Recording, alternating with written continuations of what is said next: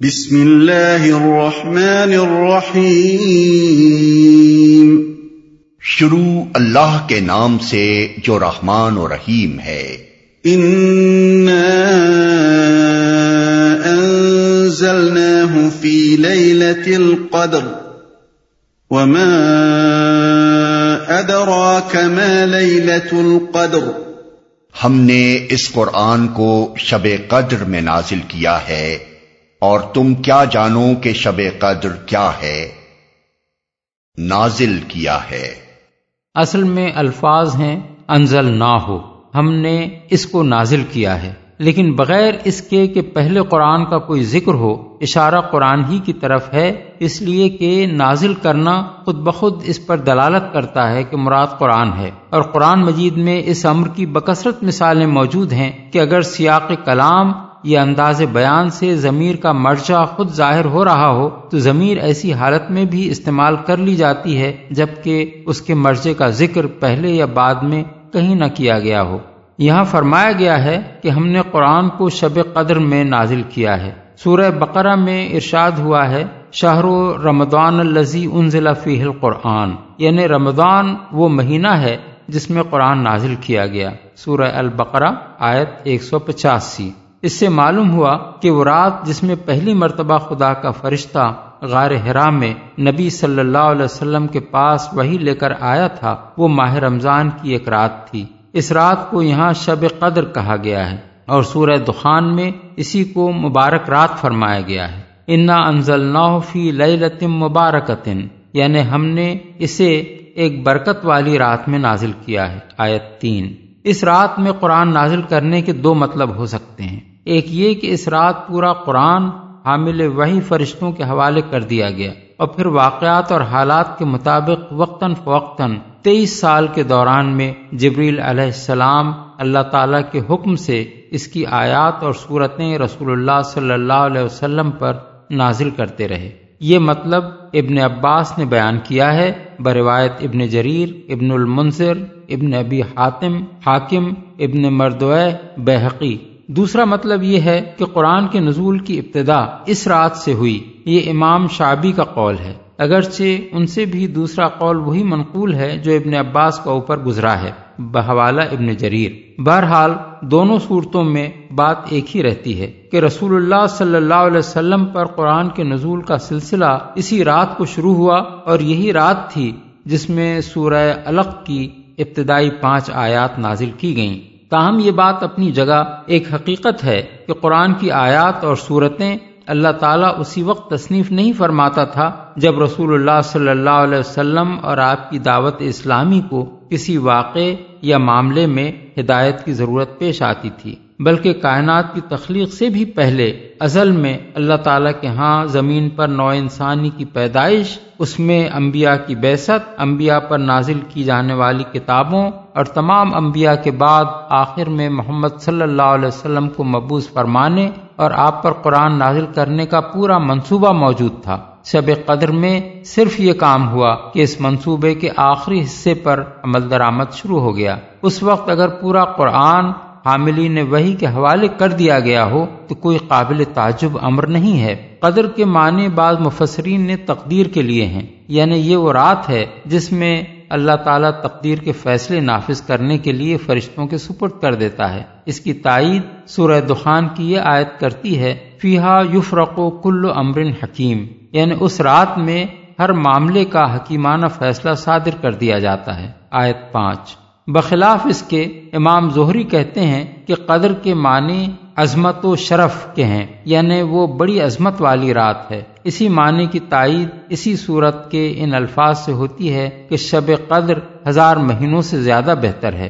اب رہا یہ سوال کہ یہ کون سی رات تھی، تو اس میں اتنا اختلاف ہوا ہے کہ قریب 40 مختلف اقوال اس کے بارے میں ملتے ہیں، لیکن علماء امت کی بڑی اکثریت یہ رائے رکھتی ہے کہ رمضان کی آخری 10 تاریخوں میں سے کوئی ایک طاق رات شب قدر ہے، اور ان میں سے بھی زیادہ تر لوگوں کی رائے یہ ہے کہ وہ 27ویں رات ہے۔ اس معاملے میں جو معتبر احادیث منقول ہوئی ہیں انہیں ہم ذیل میں درج کرتے ہیں۔ حضرت ابو ہریرہ کی روایت ہے کہ رسول اللہ صلی اللہ علیہ وسلم نے لیلۃ القدر کے بارے میں فرمایا وہ 27ویں یا 29ویں رات ہے، بروایت ابو داؤد طیالسی۔ دوسری روایت حضرت ابو ہریرہ سے یہ ہے کہ وہ رمضان کی آخری رات ہے، بروایت مسند احمد۔ حضرت ابی بن کعب سے زر بن حبیش نے شب قدر کے متعلق پوچھا تو انہوں نے حلفاً کہا اور استثناء نہ کیا کہ وہ 27ویں رات ہے، بروایت احمد، مسلم، ابو داؤد، ترمذی، نسائی، ابن حبان۔ حضرت ابو ذر سے اس کے بارے میں دریافت کیا گیا تو انہوں نے کہا کہ حضرت عمر، حضرت حذیفہ اور اصحاب رسول اللہ صلی اللہ علیہ وسلم میں سے بہت سے لوگوں کو اس میں کوئی شک نہ تھا کہ وہ رمضان کی 27ویں رات ہے، بروایت ابن ابی شیبہ۔ حضرت عبادہ بن صامت کی روایت ہے کہ رسول اللہ صلی اللہ علیہ وسلم نے فرمایا کہ شب قدر رمضان کی آخری 10 راتوں میں سے طاق رات ہے، 21ویں یا 23ویں یا 25ویں یا 27ویں یا 29ویں یا آخری، بروایت مسند احمد۔ حضرت عبداللہ بن عباس کہتے ہیں کہ رسول اللہ صلی اللہ علیہ وسلم نے فرمایا اسے رمضان کی آخری 10 راتوں میں تلاش کرو جبکہ مہینہ ختم ہونے میں 9 دن باقی ہوں، یا 7 دن باقی، یا 5 دن باقی، بروایت بخاری۔ اکثر اہل علم نے اس کا مطلب یہ لیا ہے کہ حضور کی مراد طاق راتوں سے تھی۔ حضرت ابو بکرہ کی روایت ہے کہ 9 دن باقی ہوں، یا 7 دن، یا 5 دن، یا 3 دن، یا آخری رات۔ مراد یہ تھی کہ ان تاریخوں میں لیلۃ القدر کو تلاش کرو، بروایت ترمذی اور نسائی۔ حضرت عائشہ کی روایت ہے کہ رسول اللہ صلی اللہ علیہ وسلم نے فرمایا کہ شب قدر کو رمضان کی آخری 10 راتوں میں سے طاق رات میں تلاش کرو، بروایت بخاری، مسلم، احمد اور ترمذی۔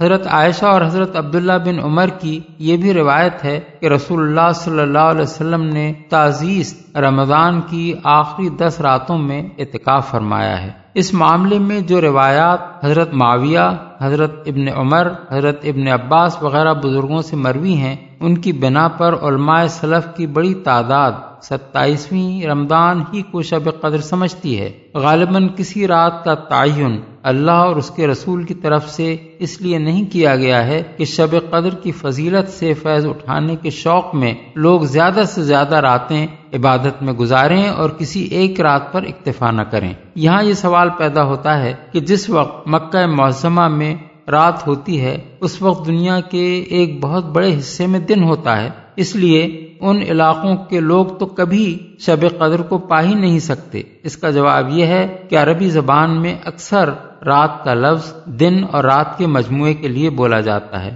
اس لیے رمضان کی ان تاریخوں میں سے جو تاریخ بھی دنیا کے کسی حصے میں ہو اس کے دن سے پہلے والی رات وہاں کے لیے شب قدر ہو سکتی ہے۔ لیلۃ القدر خیر من 1000 شہر، شب قدر 1000 مہینوں سے زیادہ بہتر ہے۔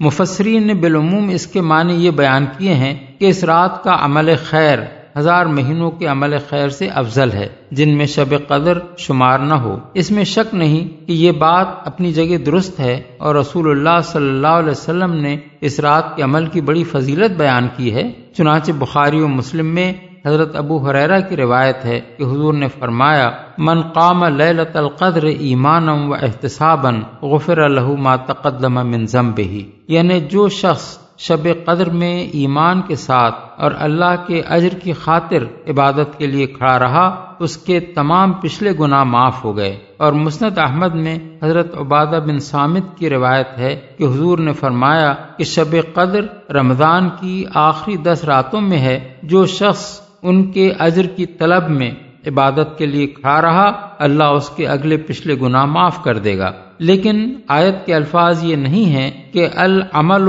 فی لیلۃ القدر خیر من العمل فی 1000 شہر، یعنی شب قدر میں عمل کرنا 1000 مہینوں میں عمل کرنے سے بہتر ہے، بلکہ فرمایا یہ گیا ہے کہ شب قدر 1000 مہینوں سے بہتر ہے، اور 1000 مہینوں سے مراد بھی گنے ہوئے 83 سال 4 مہینے نہیں ہیں، بلکہ اہل عرب کا قاعدہ تھا کہ بڑی کثیر تعداد کا تصور دلانے کے لیے وہ 1000 کا لفظ بولتے تھے۔ اس لیے آیت کا مطلب یہ ہے کہ اس ایک رات میں خیر اور بھلائی کا اتنا بڑا کام ہوا کہ کبھی انسانی تاریخ کے کسی طویل زمانے میں بھی ایسا کام نہ ہوا تھا۔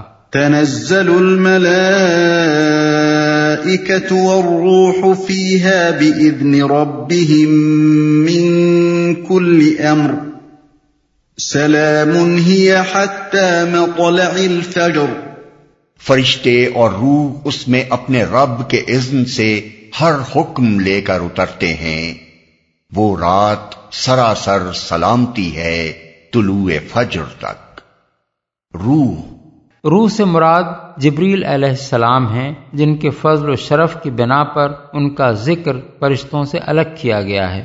حکم لے کر اترتے ہیں، یعنی وہ بطور خود نہیں آتے بلکہ اپنے رب کے اذن سے آتے ہیں، اور ہر حکم سے مراد وہی ہے جسے سورہ دخان آیت 5 میں امر حکیم یعنی حکیمانہ کام کہا گیا ہے۔